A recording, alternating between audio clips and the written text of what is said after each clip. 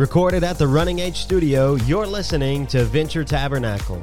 It's like venture capital, except that the investment is made in your soul. This is where America hangs out to talk about anything and everything from a biblical perspective. I'm your host, Ty Hervey. Join me as we learn to view the world through the objective lens of the Bible. Welcome back, everybody, to another episode of the Sunday Sermon, where we are going through the Gospel according to Mark, verse by verse and story by story. Last week, we looked at the family of Jesus and how they called him a lunatic. Maybe you've done the same. If you missed the episode, be sure to go back and listen. It's a good one. Today, we are going to take a look at the unforgivable sin. This is something that I would bet at least a few of you have worried or thought about, because we are going to see that if someone does this sin that we're talking about today, there is no way for them to get into heaven. No forgiveness and no second chances. It's a big deal, so let's get started. Our text for the day is Mark chapter 3, verse 22 through 30. I'll read it to you. It says, "And the scribes who came down from Jerusalem were saying, 'He is possessed by Beelzebul, and by the prince of demons he cast out the demons.' And he called them to him and said to them in parables, 'How can Satan cast out Satan? If a kingdom is divided against itself, that kingdom cannot stand. And if a house is divided against itself, that house will not be able to stand. And if Satan has risen up against himself and is divided, he cannot stand, but is coming to an end. But no one can enter a strong man's house and plunder his goods unless he first binds the strong man. Then indeed he may plunder his house.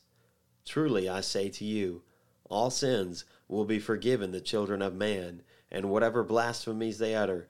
But whoever blasphemes against the Holy Spirit never has forgiveness, but is guilty of an eternal sin.' For they were saying, 'He has an unclean spirit.'"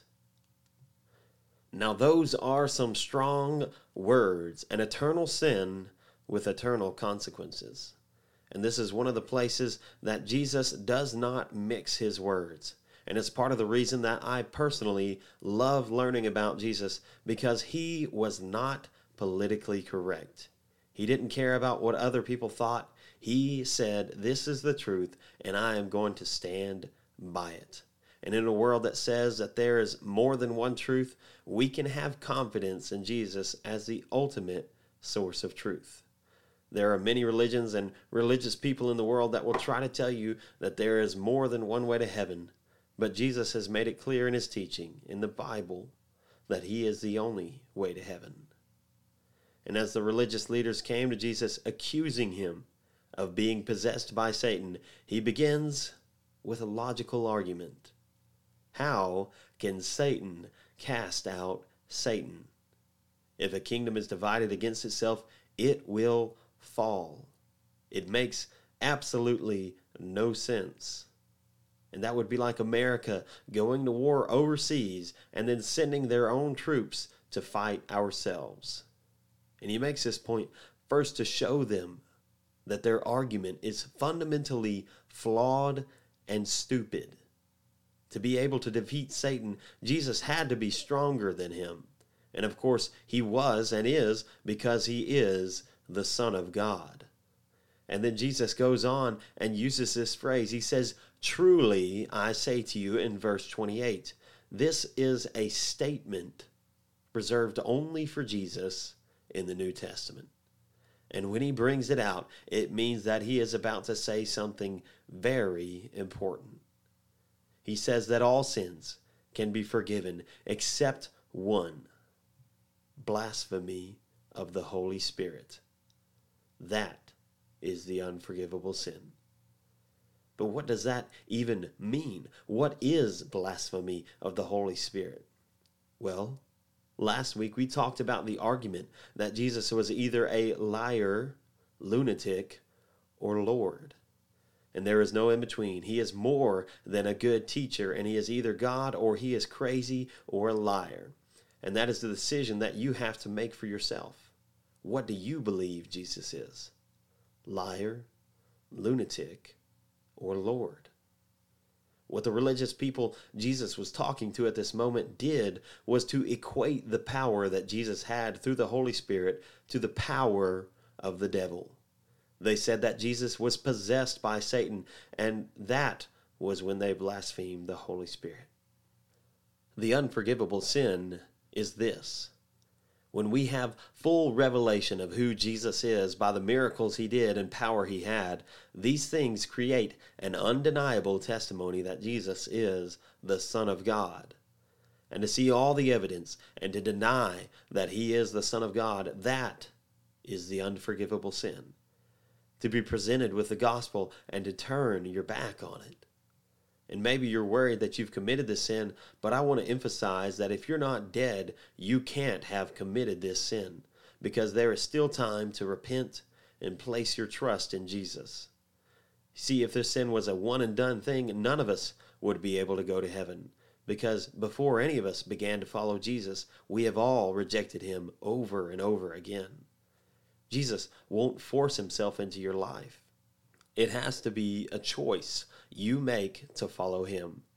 So unless you believe that Jesus and his power came from Satan, you're good. You have not committed this sin, so you can breathe a sigh of relief. But if you're listening and you haven't committed your life to follow Jesus, then this passage should scare you. Because as long as you're breathing, you have an opportunity to repent of your sin. But the Bible also says that we are not promised to see tomorrow. And it's very easy to say that I'll start following Jesus later in my life after I've had my fun. But the truth is, I don't know for sure that I will get to later in my life. And I don't say this to try and scare you into following Jesus. But I do want to give you all the points and let you make an informed decision for yourself. I would be doing you a disservice if I sugarcoated this, and so that's why I tell it like it is. There is nothing more comforting than knowing that you are right with God. Because anyone can harm my body, but they cannot touch my soul that will spend forever in paradise with God. And if you've never made a choice to follow Jesus, that's the most important thing you could ever do. That marks the end of this episode of the Venture Tabernacle Podcast. Thank you for listening. We hope you enjoyed this episode. If you did, give us a thumbs up, like, and share, do whatever it takes to get this podcast out there on the air. Until next week, we will see you same time, same place.